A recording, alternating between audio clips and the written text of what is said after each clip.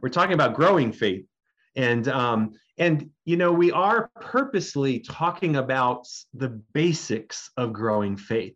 I know that most of us, or many of us here on the call, are very seasoned disciples, and you've been a Christian for a long time. But it's always good. It's always good to go back to the beginning, to go back to the basics, the fundamentals. To use a football analogy, since we are in the middle of football season, the teams that do the best are the ones that do the basics well. Blocking and tackling and running and holding onto the ball. It's not the teams that have all the trick plays or all the fancy plays or the secret plays. Those are fun to watch and those are great.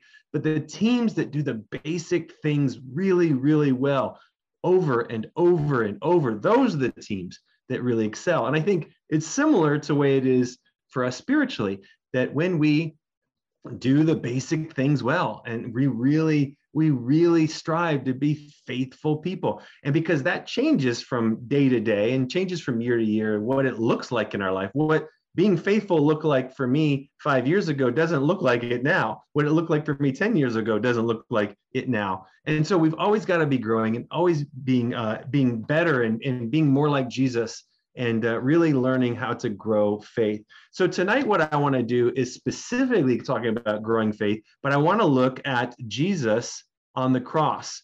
And this to me is an incredible example of what faith in action looks like. And that's what I want to talk about, is talk about what faith looks like while it's happening. And this will help us to learn some things in order for us to be able to grow faith in us. And the cross of Jesus, really, it's an amazing event because so many things happen at the crucifixion at the same time.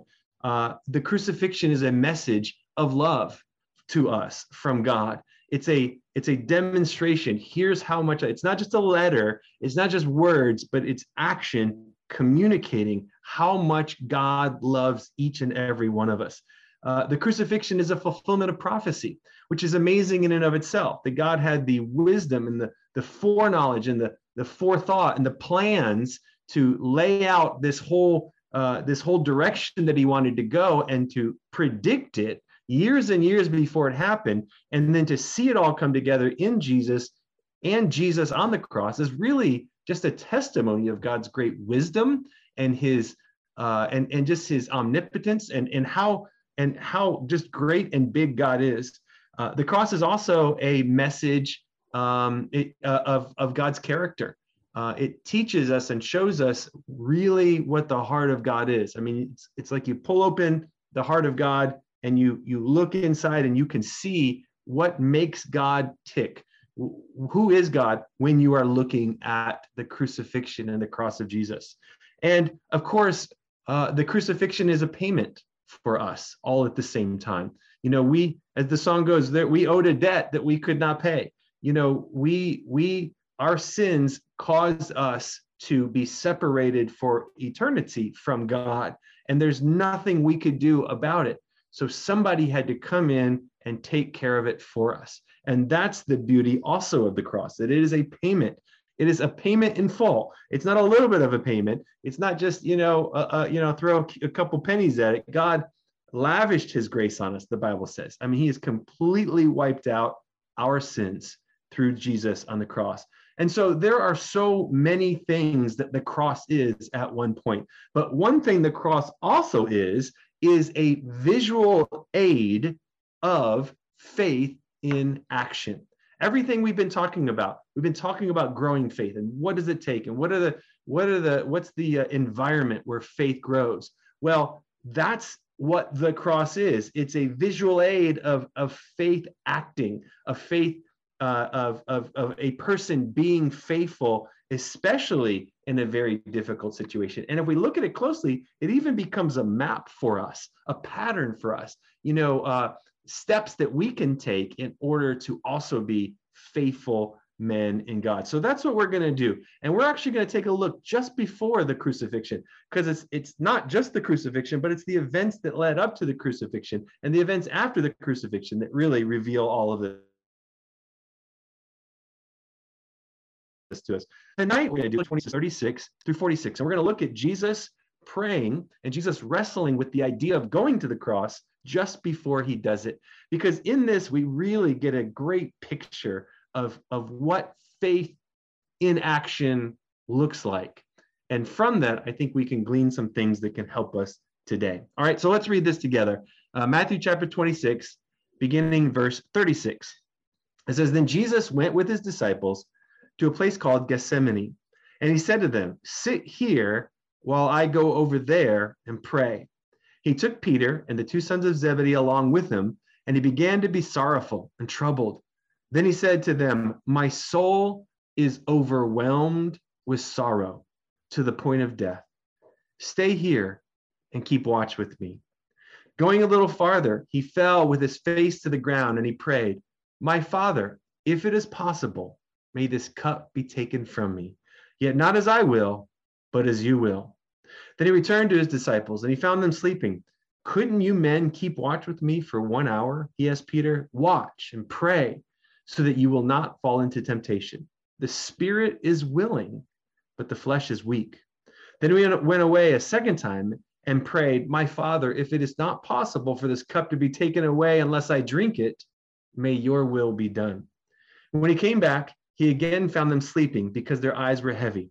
So he left them and went away once more and prayed the third time, saying the same thing. Then he returned to his disciples and he said to them, 'Are you still sleeping and resting? Look, the hour has come, and the Son of Man is delivered into the hands of sinners. Rise, let us go. Here comes my betrayer.'" Now, I love this story. I love this. To me, it's amazing. And you will probably hear me preach on this many, many times. And because honestly, there's so much that we can get out of just these short verses here, these 10 verses. And I think one of the things that we can see in this passage is Jesus is wrestling with the idea of having to die on the cross. One of the things we can see is we can see this level of surrender. We can see Jesus navigating his faith. And I think there's some good practical things that we can pull. There's a lot of practical things in there, but I'm just going to pull out 3 because 3 is the biblical number, right, for sermon points.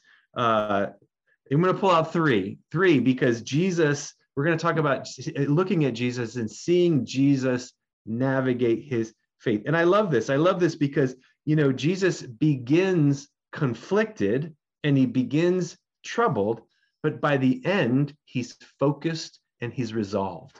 And so you got to look at it and go, well, what happened? How did that come about? How did he go from conflicted to resolved, from troubled to focused? That's what we're going to take a look at here. And in this, we will see what a growing faith, what faith in action looks like, so it can help our faith grow. All right, first thing that we see, and again, there's many things here. I'm going to just give you 3. First thing we see, we need prayer. We need prayer. Again, very simple, very basic, but we need prayer. I love this prayer of Jesus. I love the honesty. There's so much about Jesus when I read about him and I envision him going from thing to thing and always having the right word and always saying the right thing and always doing the right thing. I love this because I can relate to this the most. This sense of struggle, the sense of weakness, almost the sense of not wanting to do what he's supposed to do. I can relate. That's what he's saying. You know the metaphor here when he's saying, "Let this cup pass from me." He's not talking literally. He's talking about the cup of his death that he is about to drink. And he's saying, God, if there's any other way, can we please do it another way? This is not something that he was looking forward to doing. And so I love that. I love how honest and real Jesus is. I appreciate that. But what does he do? He prays. So in his time of trial, in his time of difficulty, he prays. Now, I think it's worth noting in this story that prayer does not always remove our troubles. Just like with Jesus, it doesn't always remove. Sometimes it does. Sometimes we pray about something and our troubles go away. But sometimes we pray and our troubles don't go away. But what we see from Jesus is how we navigate them. Not always how we get rid of them, but just how we navigate through them. And it's right there in verse 41. That's the secret. Watch and pray. Why? So that you will not fall into temptation. He doesn't say the temptations go away. He's just saying watch and pray so that you can navigate through these temptations. I loved yesterday, Leslie mentioned the mental health workshop that the teaching ministry put on. And one of the sisters was sharing her personal testimony, and she was incredibly vulnerable and incredibly honest about her mental health issues and the difficult she's had. It was awesome. I don't know if it's recorded. I hope it's recorded. Maybe it's somewhere. And if you missed it, you can see it. But one thing she said when she was telling her story of becoming a Christian was when she was before she was a Christian, she was driving somewhere to go see her brother. And I don't know, for some reason she prayed, God, please, and she's not a Christian yet. She's just didn't even really believe in God, but she throws out a prayer, God, please help me see my brother before I die. And she said she didn't even almost finish the prayer before the car flipped over and she got in a car accident. And I remember she told the story last night. My first thought was, well, I guess that prayer didn't work, right? That was my first thought. But then the more I thought about it, and I thought, well, maybe it did work. Maybe it did. She obviously survived the car accident because she survived the car accident, eventually went on to see her brother, and then eventually found God through time and became a disciple of Jesus. But I began to think maybe the prayer did work. Maybe the car accident was going to be bad, that she wouldn't have survived. And maybe because she cried out to God, that maybe God helped her to survive when maybe she wasn't going to.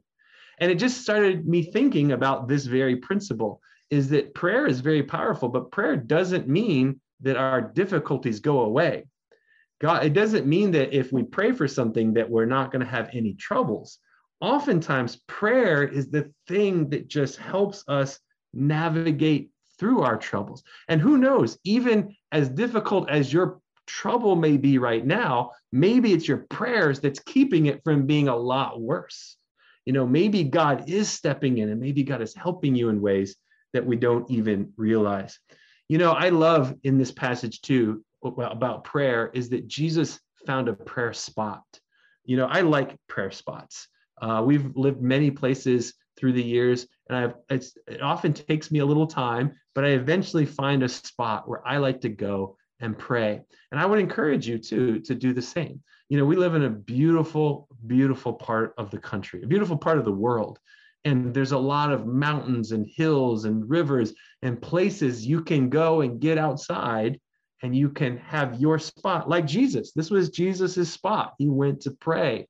And I love that he did that. I'd encourage you to try to find a spot where you can go and really pray to God. And it doesn't even have to be outside. It can be indoors. I remember years ago, a long time ago, when I was working working at an ad agency in Manhattan, there's not a lot of prayer spots in Manhattan. As soon as you find a secluded spot, either A, somebody shows up, or B, somebody's already there. It's hard to find that. But I learned after working at this ad agency that at lunchtime, when everybody went to lunch, everybody left.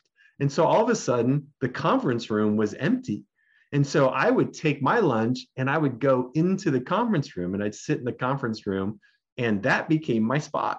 And it was quiet. Everyone was gone. No one would leave me. I'd eat my lunch and I'd pray and I'd read my Bible. And, I'm just saying, it doesn't have to be outside. It can be inside. But the important things is that we find a place and we pray, and we really, really embrace prayer. This is not the only time we see Jesus praying. Of course not. He prayed many times. Mark chapter 1, the Bible says Jesus woke up early before everybody else, went out and prayed. Luke chapter 3, Jesus prayed at his baptism. Luke chapter 5, it says Jesus often withdrew to lonely places to go pray. Luke chapter 11, Jesus prayed, and something about it prompted people around him to have some desire to learn from him, to ask him questions. Luke 22, Jesus prayed for Peter. Luke chapter 6, Jesus went on a mountain and spent all night in prayer. And John chapter 17, that's an amazing verse because this actually outlines Jesus's prayer. I mean, you have a written account of Jesus praying first for himself, then for his close friends, and then for everybody else, including you and me. And so Jesus prayed. Jesus was a man of prayer. The question that we have to ask ourselves is, if God in man form or God in human form needs this much prayer time, then what does that mean for human in human form? What does that mean for you and me? If Jesus needed this amount of prayer, what about us? You know, this is one of the things I really genuinely appreciate about Larry Craig. You know, Larry prays. He prays. He's got a list that he prays through every day, and of people and things and situations, and he just is always praying. Larry goes for a walk and prays regularly. In fact, Larry spearheaded the men in the New Jersey ministry here to meet regularly once a week to pray, and we still do that. I'm new. I've just joined the club here, but we meet every Thursday morning and we pray. It's just awesome. I mean, I love the depth of conviction that Larry has about prayer and how much he prays. In fact, if Larry says, "Hey, I'll pray for you," he will actually. You know how people say that, praying for you, love you, bro, I'll pray for you. And then you wonder, did they, did they forget? Not that they didn't mean it, but maybe they forgot or what. Larry actually does. So if he says he's praying for you, he's actually praying for you. But that's inspiring. Why? Because we need prayer. It's simple and it's basic, and yet it's something we neglect so much. But when we look at Jesus, and we see faith in action, we see a key part of that is prayer, is spending time in prayer. Do you have mountains in your life? You need to pray. You have valleys in your life? You need to pray. Prayer is a key part of creating and growing and sustaining faith in our hearts. Next, we see persistence. Let me just talk about this for a minute. Persistence. Walking by faith is hard work. And it's funny because it's often not something you see on the outside. Often these spiritual things that we do, like walking by faith, are internal things. They're things we work on the inside. And so people don't really ever see them. I mean, you see the fruits of them and you see the actions that they create, but walking by faith is really hard work. It's really hard because it's internal. And so I love this passage we just read because you see Jesus wrestling to be faithful, to walk by faith. And, he goes back and he prays the same thing 3 different times, wrestling with something that he really didn't want to do. And so from that, we see faith in action includes a degree of persistence. It means that if you try once and it doesn't work, you go back and you try again. If it doesn't work, then you may need to go back and you try again. If you're praying about something or you're wanting to change something or grow in an area of your life, it's going to require a degree of persistence. Again, because these are often internal things inside of us that aren't super tangible, that you can't just grab onto and fix. They're things in your heart. So they, like Jesus, they require some internal persistence. There's a great verse in Mark 11, verse 22 through 24. Mark 11, 22 through 24. It says, "Have faith in God," Jesus answered. "Truly, I tell you, if anyone says to this mountain, 'Go, throw yourself into the sea,' and does not doubt in their heart, but believes that what they say will happen, it will be done for them. Therefore, I tell you, whatever you ask for in prayer, believe that you have received it, and it will be yours." This is one of those statements that's just so hard for me to hold on to because it's so definitive. I mean, Jesus doesn't leave any room for doubt here. In fact, that's the point. You can't have doubt. If you having faith If you have this degree of faith, you can just say to a mountain, go into the sea, and it will happen. I mean, that I struck because I think of that and I go, what? Yeah, but but like that's the first things that come to my mind. But this is what Jesus says. But I will say this: there's a secret in there, a secret that you have to look kind of closely to catch, especially if you're struggling with this, especially if you're like, well, I tried to pray and nothing happened, so clearly it doesn't work. The secret in here is there's no timetable given. Jesus never gives a timetable. He never says, pray for this mountain and it will immediately get up and go into the water. That's not what he says. He says, pray and believe and it will happen. But he doesn't say when it will happen. And that's the point of persistence. A mountain can be moved from its mountain location to the sea, one rock at a time. A mountain in your life can be moved from one place to the other, one prayer at a time. And you see, this is the challenge, is the persistence. It's hanging in there. It's agreeing, or it's believing that God can work even when you're not feeling it, but you're gonna keep on praying. You're gonna persist. That's what Jesus is doing here. He's wrestling. He's being persistent. I think of many mountains in my life that I've had through my years of being a Christian, where I've looked at something and I thought, this is just impossible. This is never going to change, or this will never happen, or just this is never, there's no way this could be.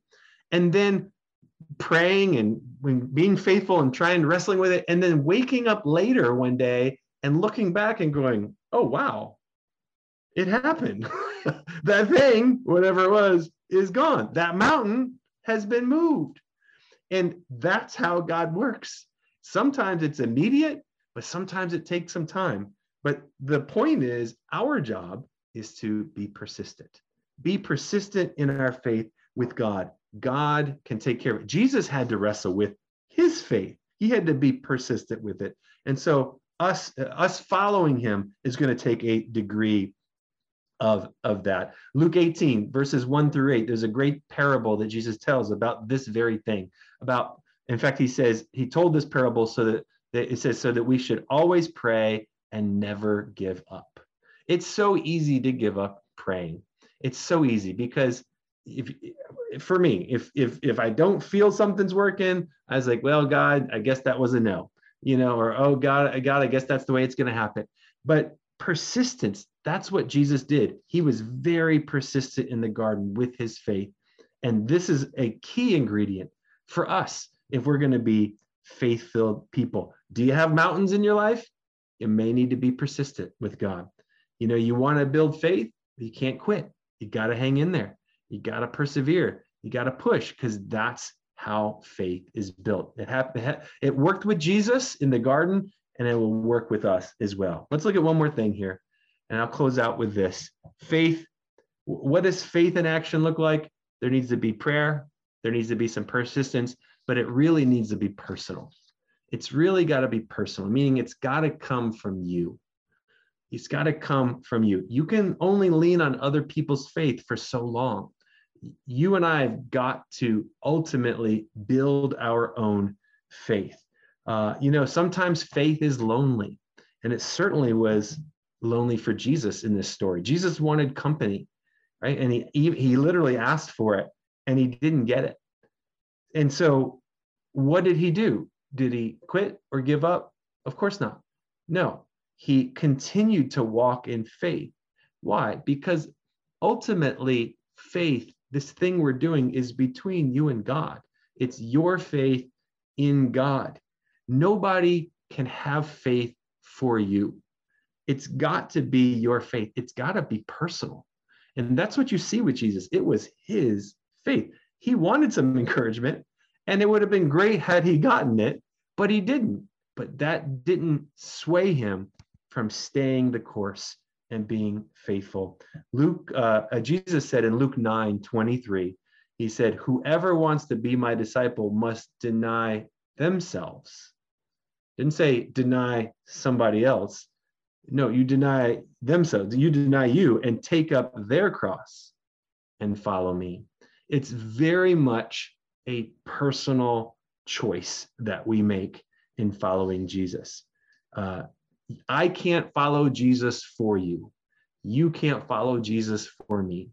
Now, granted, there is a lot of value in our group. In fact, the group here, this collective group, isn't our idea. It's God's idea. It's called the church. And he gave it to us on purpose for a reason to help us when we need to lean on somebody, when we need encouragement, when we need strength. And that's okay. That's good when you need help from the church. But ultimately, our faith has to rest in God. The church, as you know, as you learn, as you've been a Christian for a long time, the church is made of people, and people fail. As good intended as they may be, people will make errors and they will let you down at times. They may not mean to. It may be an accident, but they will. I will let you down. You will let me down. But that's why ultimately our faith has to be personal. It has to be genuine from me to God.